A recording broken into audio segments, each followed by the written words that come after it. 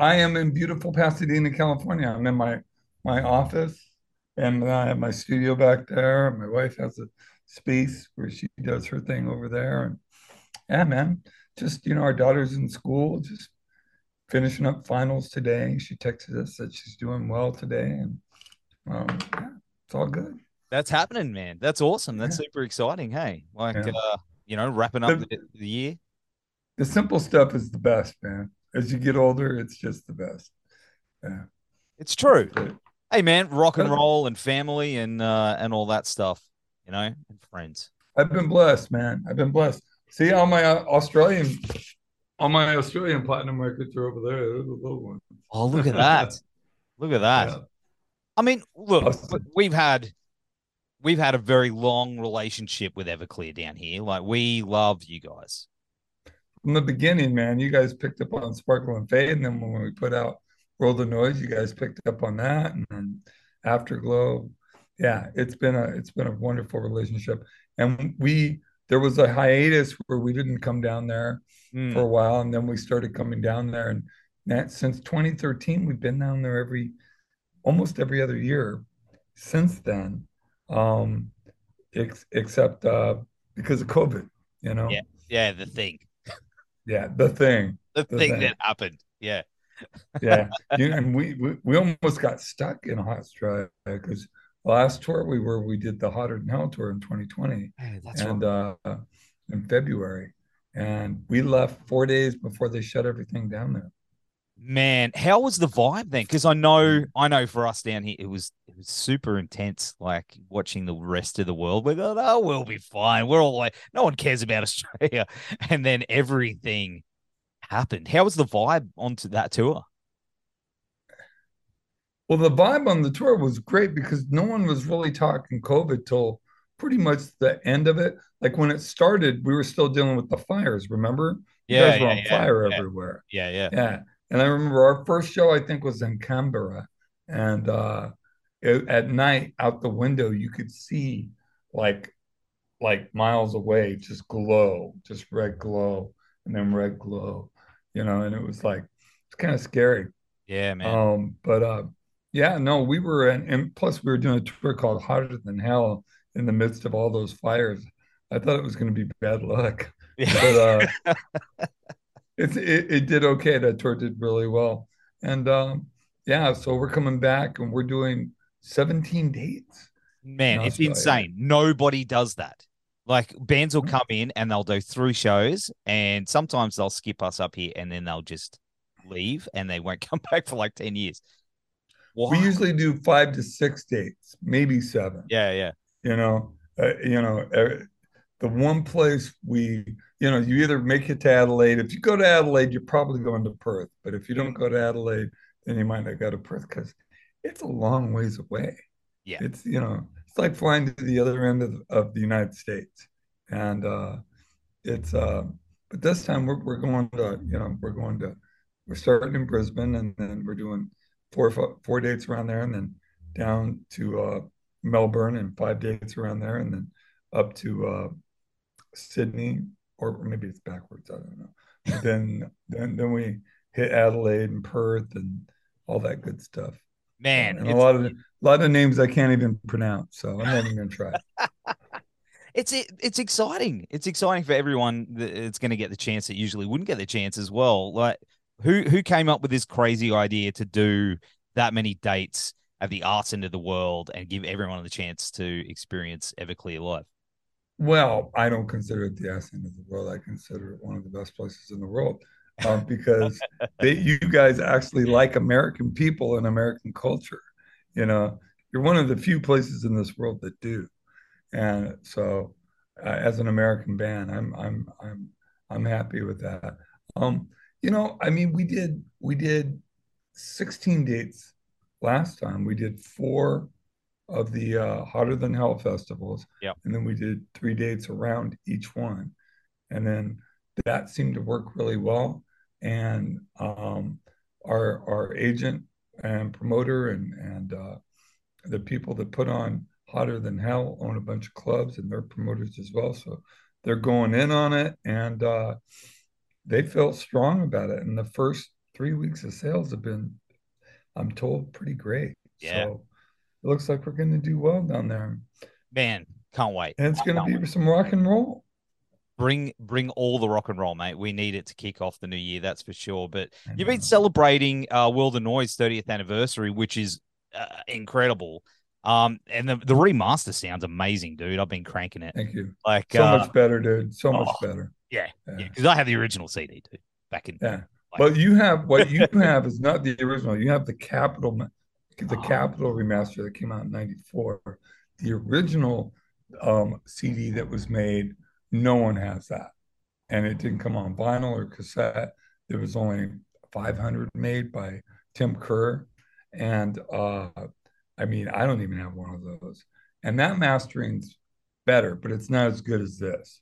But it's better than the one that came out in 94. And that was, they did that without even telling me. And I almost sued them because they didn't have wow. the right to do that. But I'm like, whatever.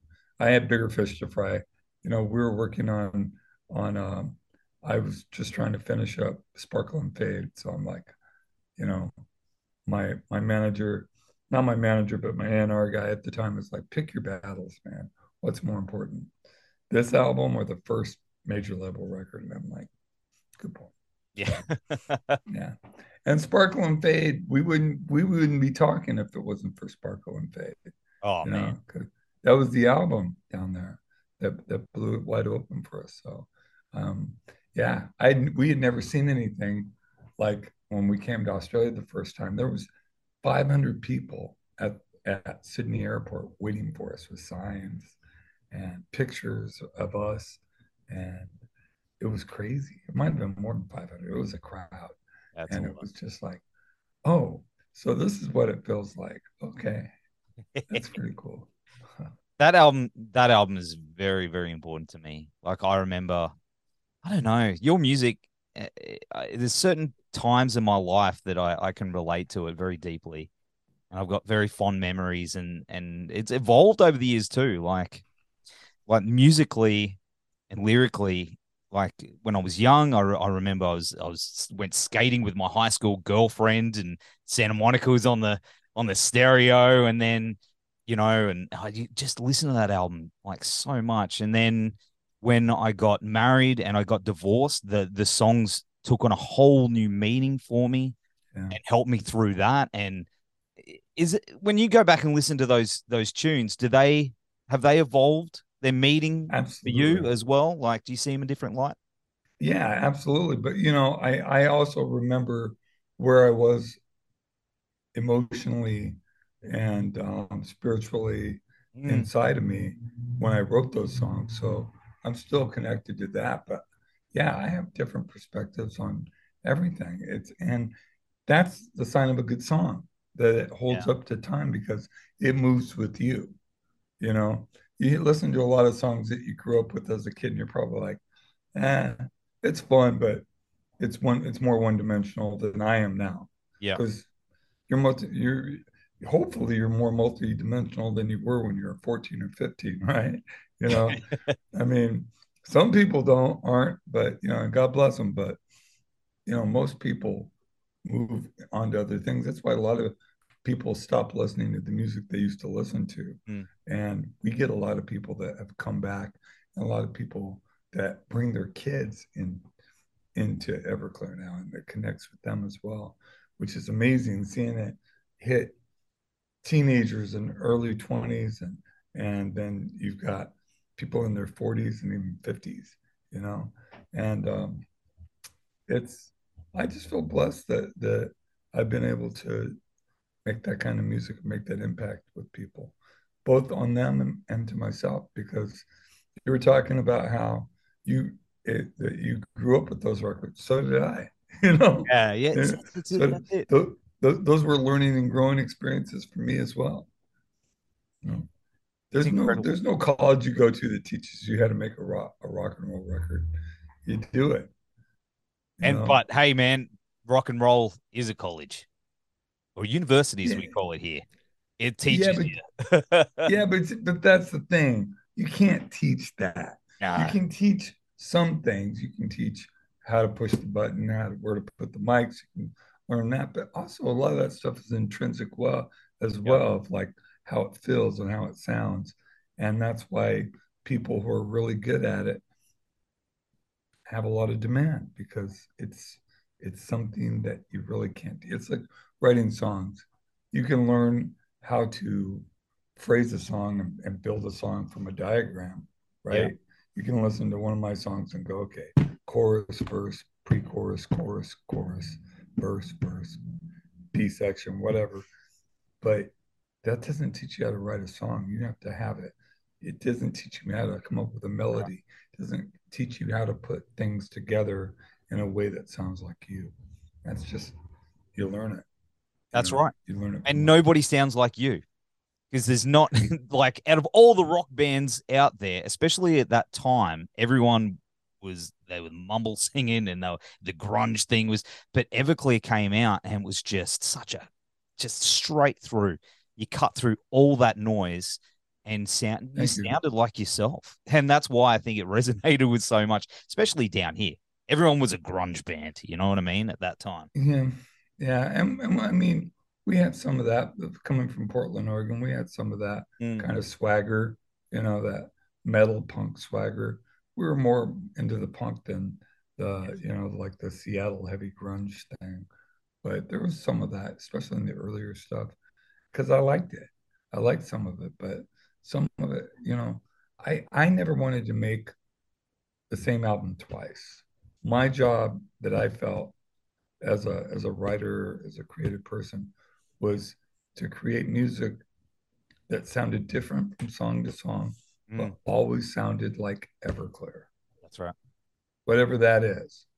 And having a voice, having a band with a voice that's a definitive voice. I don't have a great voice, but it sounds like me, you know, and that's what I've always tried to achieve. My favorite singers and guitar players are now like people in the Pixies and Neil Young and Mm. not classically trained singers. Even though I like some of those bands, I love Queen, I love Zeppelin, Mm. but that's not what that was me, you know. More punk and rock and roll in there. That's why I think it Man, you know. I'm just man, I'm 60 years old and I just love the rock and roll. I still love rock and roll, like hard, fast, grungy, just grimy, dirty rock and roll. I love it. The best thing. It's the best thing in the world. But hey, this is something I did want to ask you. I mean, you've Okay. recently released the Year of the Tiger single, which is great. I love how heavy it is. But it's albums done. Are you done with albums? Or is it I think so. I yeah? think so. For now, I like doing the singles. I'm writing another song right now. We're going to record it in January. It won't be out till June. Mm. But I uh I like recording a couple singles a year, doing little videos for it, you know, super serving the fans. I'm not trying to, you know, recreate the wheel here. I'm not trying to like think that we're going to sell millions of records. We're not, but we can take care of the people that have stuck faithfully with us. And I love being creative. When you make an album, it goes from being creative to creating product. Yes. And there's like, especially when you're on a major label, you feel like you're on this carousel, you're on this treadmill of like, write, record, produce, tour, what, write, and then repeat, Yeah. repeat and repeat and repeat. And there's only so much grist for the mill when you're not out living life and doing things and making good decisions, making bad decisions. That gives you stuff to write about. What's your thoughts on AI starting to take over the art form now? Like, I think it's only What, a matter of time AI? before Did it you starts say writing songs, you know? you say AI? Yeah, artificial intelligence making art now. and it's like it's only a matter of time before people are running things through the thing and writing songs that way. I'm a little worried about it personally. I feel like What are you worried about? I guess losing the soul and people's personal expression instead of just the throwing it out and letting you know the robot out in the sky do it all. I guess. Brother, have you listened to contemporary radio? I think we're already there. Ah, true. Yeah. That's probably why because I stay away from. I usually listen to the So if that's a given, I mean, it might get worse, but that doesn't mean you're going to listen to it. It doesn't yeah. mean I'm going to listen to it. I mean, it is what it is. It's it's it's like this, you know, soporific for the masses. You know, it's an opiate for the masses. Mm, When you're talking about trying to make music that's like those guys who are songwriters, like, okay, we got to go to the fifth, and then do this, and then do this, and we need a vocal melody that does this and this and this because that's what resonates with the most people right now. And I'm like, wow, that's fucking boring. yeah. One to do and sad, and I want no part of it. But it seems to work. But that's why you have um, producers, you know, like they're constantly making records, but artists are kind of coming and going.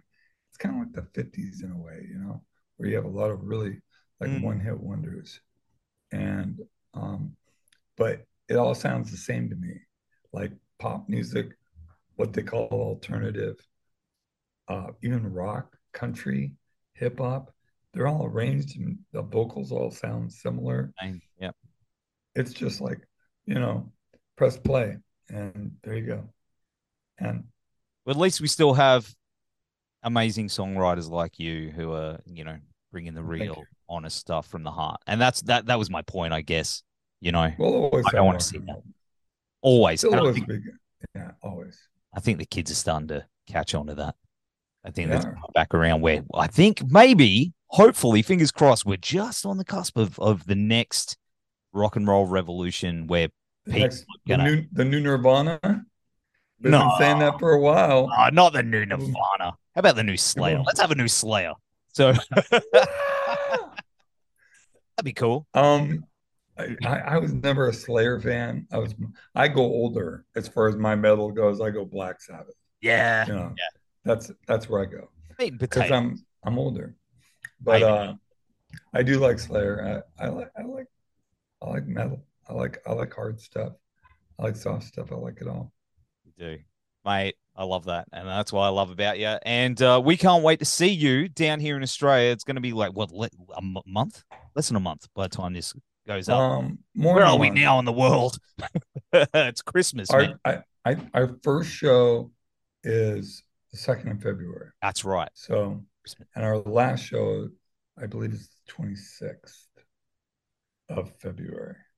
So, yeah, that's a lot of shows Yeah, man. in a big country where people don't drive. You don't drive from cities. It's true. I mean, you drive in the city, but people don't like tour on buses like they do here. You know, you don't drive 5, 6 hours and get to another city. You got to fly. Yeah, that's right. And It's a so long trip, dude. It's a long trip, but I mate, know. I'll be at the Gold Coast show. That's for sure. That's my stomping ground. Awesome. Yeah. We'll see you there for sure. Yeah, man. Yeah, man. But until then, thanks for joining us on the show again, man. And Awesome. hey, all the best to you and your family for Christmas. And we will see you Thank very you. soon. Thank you. Cheers. Love you, brother. Thank you. Love you, brother. Thank you, sir.